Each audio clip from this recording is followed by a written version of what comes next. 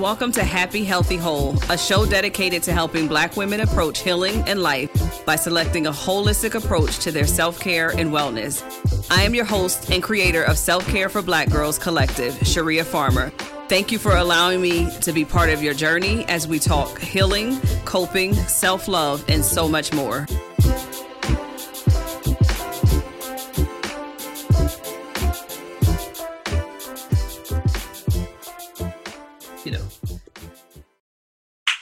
All right, so you want to start with an introduction? Yes. Hi, everybody. Welcome back. Thank you so much for joining us this week.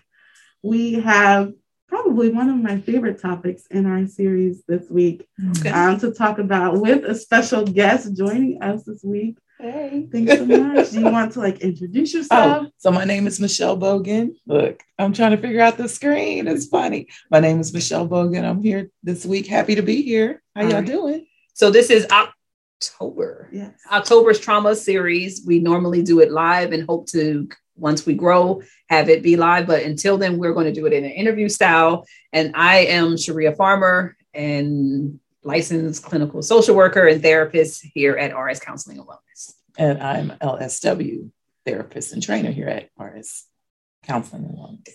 And I am the intern working on my clinical mental health counseling degree here at RS Wellness.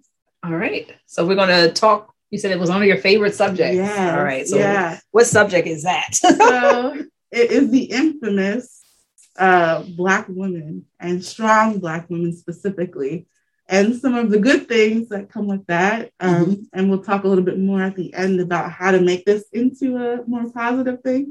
But I feel like it's important first to talk about some of the negative things that come with, you have to be a strong Black woman. You have to carry the weight of the world on your shoulders and what that does to us. So Sharia, I'd like to open it up to you first first, how do you define being a strong Black woman? And then if you could counter it with, how do you think the world views the term strong Black woman? Okay. So that is awesome. I think that's a great way to start because it gives us a chance to reframe it from the jump. And so for me, I think I consider a strong Black woman someone who is loving, in love with themselves, and sets really good boundaries around giving themselves to others, as well as still has a vulnerability to their emotions and their expression of those emotions. So I think when I think about it, without connecting it to actions, I'm really thinking about being a whole person who has whole emotions, good, bad, and indifferent, and allowed to feel and be and do those things and still be accepted as strong. Yes. So I think that's would be my first definition. The second part, I guess, is what's the negative of it? Yeah, or how do you think society kind of views and the world views the term strong Black woman? Well, I think so. There's a couple ways to look at it. I think it comes from the historical factor first, which is that taking the approach of the mammy, which is about we carry the weight and the load of the family, and we carry the weight of the load with the family with no pushback, no argument, no anger, and somehow we can do it all. So we're like this magical, mystical creature that can bear the weight of the entire family, even when it's past our role, even when it's past our capacity or ability. It's like we have to be the caregiver who has got the child on the breast at the same time as cooking the dinner, at the same time as making the money, and then cleaning the house. So it's like that concept comes from how they see us as just Black women in general, but we've carried it to become this kind of identity of resilience. Yeah. When in reality, to me, it's an identity of historical trauma. And it's a historical trauma that is wrapped in wanting to be strong because you were made to be strong. Yeah. And so I think that might be the first thing, just taking it from the mammy. And then I can go into some other ones later. But I think just taking it from that approach, the historical trauma approach, to me is where we got it from, and where most of people, when they think about us, that's how they think of us. Even, we do it to ourselves. I come from a single Black mother. In our home, she took care of my siblings and myself and other kids.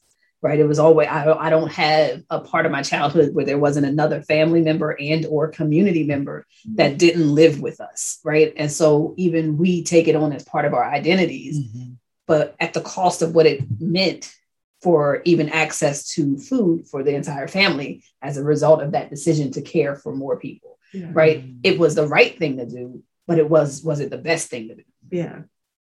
So and I use that example for my own self, just as a clear, concrete way to see how we keep it going, even if it's harmful. Yeah, absolutely. And I feel like that is definitely something else that we'll touch on, like keeping it going, even though it's harmful, it's doing harm to us, but like the people that we're caring for too. So, Michelle, what about you? So, I mean, it was so many things that Sharia said that I just wanted to pull on because, so to answer the question, what do I see as a strong Black woman?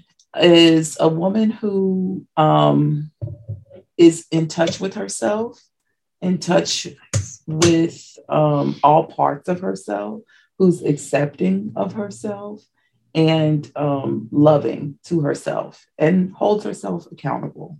That's the important part. That's the key. Yeah, that's what I think of a strong Black woman, and that she carries such a powerful energy because of her doing that it automatically impacts the people around her. Nice. So that's what I think of. And I think that the world thinks, very similar to what Sharia said, the world thinks of a strong Black woman as one, aggressive, quick-tempered, quick-tempered, and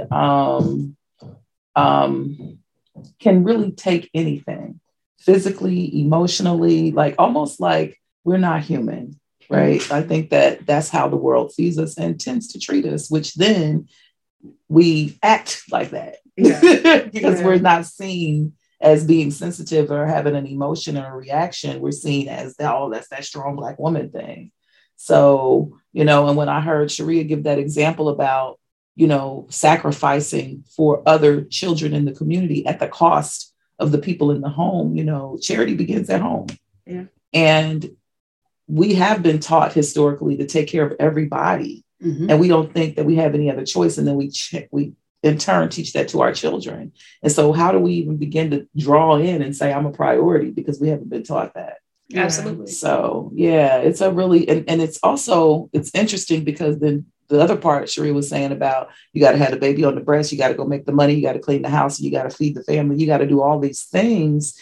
And so historically, like our people literally were running around trying to find safety, while even when we were released from slavery, being enslaved, our men were put to war, and our women were running around with the kids trying to find places to go. So that's like, so that's just been carried on in so many different ways. And then now when we're here, right, in the modern world that we live in, we have all of that coupled with so many other different things going on. And then we're not supposed to respond. We're not supposed to have feelings. We're not supposed to express them. We're not supposed, that's the box. Yeah. And the systems reinforce the things that put us in a position to look like we're resilient, right? So it's like all those examples you used about when people were moving from slavery or enslavement to freedom, so-called, it really comes down to, if we look at today, the systems are just changed from incarceration, from communities of violence and exposure to violence, where we have to run around and have a way to protect or be safe for our families and our children, right? So really the systems have just changed in terms of what they are, but they still put us back in that same position to have to be this resource of strength for an entire community. And then the moment we're not, they challenge our identity as a woman or a Black woman specifically. So yeah. And if we've been reared that way, then we don't have the security in ourselves. Absolutely. Right. Absolutely. So, and letting that go and letting that identity go. Okay, I'm not going to skip questions. I was going to say, wait, this is I told you I looked down. Thank you both for both of that. I think that the part that resonates with me the most is for me, being a strong Black woman means I have to set that example. So whether that's feeling things that I was told I'm not allowed to feel, mm-hmm. or that I should suppress, or I shouldn't speak up about certain things, I'm going to be that person, not only for myself, but for my daughter, for my sisters, for mm-hmm. my nieces, for just young Black women around me, to say, like, okay, we were told this, but you can change that, and you can rewrite that. And if I can mirror what that looks like for young Black women, I think that is like just my overall purpose in life, is like, how do I restructure thinking, mm-hmm. where we were told for generations that this is what you should look like, mm-hmm. this is what you should feel, mm-hmm. this is this box that you have to fit in, and don't you dare color outside of that. I think that's just what I'm supposed to do, and I think that's what we're all supposed to do. Yeah, breaking that generational trauma. Yes. Mm-hmm. Yeah. Yes, that's great. And I'm sorry. No, please. No, that wasn't a question. It makes me think of that Black Girl Magic. Yeah. It's like that was brought to empower us, and I see that as the initial intent around how we describe how we see what a strong Black woman mm-hmm. is. Mm-hmm. But it gets taken and pulled all the way over to the other side to be used against us as to, like, aren't you magical? Yeah, like, somehow that magic means that I got to take your pain. I have to take your microaggressions. I have to take all your hate towards me. I got to take your hate towards anyone that I love, and you can get through it because you've been through it. Right. No, I'm not magical. I'm human. Right. And that's okay too. Now, like you said, the intent was there, but wouldn't that be no different than the intent of a strong Black woman? Exactly. Intent and impact, two different things. Yeah, very different. Yeah. Very different. I'm actually really glad that you brought up microaggressions, because I feel like that's the perfect way to kind of segue, and then we'll end with kind of like culminating the two. But both of you are very experienced in this field, and I know that for me, there are so many microaggressions that I face in the workplace, mm-hmm. In school, just overall in society, from being a Black woman. Mm-hmm. So can you both kind of touch on what some of those microaggressions are, and how do we deal with them? Like, what do we do? Because naturally we just react. Somebody is treating us the way that we shouldn't be treated, or if I looked differently, I wouldn't be treated this way. Mm-hmm. So what do we do? So I want to start by first saying that whatever you are in the position to do to feel safe is always going to be my answer. Mm. One of the things about microaggression, which is really just a language called racism, right? When we think about it, in our case, it's racism and sexism put into one basket. And then there's some layers also of colorism and other things that go into even how we experience microaggressions. And so I'm not going to try to get into all of them because I can.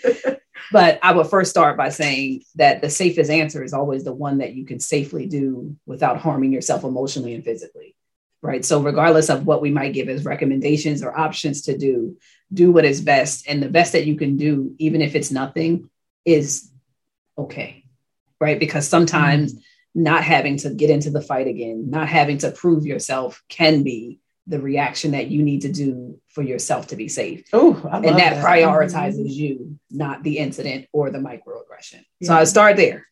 Yeah, because we somehow feel that we need to respond and defend ourselves. Absolutely. And just releasing ourselves from doing that can be a freeing. Heck of a beast. Oh, wow. Yeah. And that's why I said no response is wrong. If you cry, that's okay. If you want to acknowledge it, share what was wrong, and deal with it with the person, and try to see if they can do something to repair the relationship, that's fine. Or if you want to walk away, that's fine. But the reality is, I think you do the thing that makes you safe, because that's prioritizing you and not the incident. Mm-hmm. Because I don't know about everybody else. You're going to deal with so many that you may not even have the emotional capacity to try to balance and fight all of them. Mm-hmm. Right. And so I think that's my first answer in general. But I think when we come back to the reality of microaggressions, they're rooted in racism and sexism and colorism and heterosexual. Mm-hmm. The privileges that we have are usually the opposites of what we're going to experience around microaggressions. And so for me, I think you first want to decide how you can handle it if you want to. And then after you decide, you take the step that best fits your environment that you're in, be it workplace, be it in the mall, the house, the home, whatever environment, assess what is the best thing for you to do there. And then take some steps that are about reframing, acknowledging reframing and letting them know that you don't owe them anything more than just the acknowledgement. You did something to harm me. And as a result, our relationship may not be able to be repaired. That's that. That might be what you do in your workplace, but you also might say, I want to repair this relationship. This is a colleague and a person that I consider a friend. I'm going to do the same steps, but then I'm going to talk about what it takes to repair. I'm going to need you to do a little bit more education and or to think before you say things that are harmful to myself or people who look like me and or identify as me. I'm going to express very different than it might be for someone who I don't even care if we ever see each other again. I just need to acknowledge it, say what I got to say, and I'm out of here. Right. But the consequence of all of these, because herein lies the thing that we have to deal with as Black women. The consequence of all of these is that we get it reinforces the stereotypes that they have about us. Right. So when I acknowledge something, I'm a B and I'm assertive, or I'm not assertive, I'm aggressive. When I acknowledge something, I'm causing a problem that isn't there. And so I have to be okay with that. One of the things that I give myself permission to be is every emotion. And if that emotion is anger, I have a right to that. And I don't have to settle on what someone else's stereotypes about my Blackness is. For me not to have the emotion is unhuman. If you have hurt me and I'm angry, I'm going to express that anger in a way that doesn't harm either of us because that's my personality.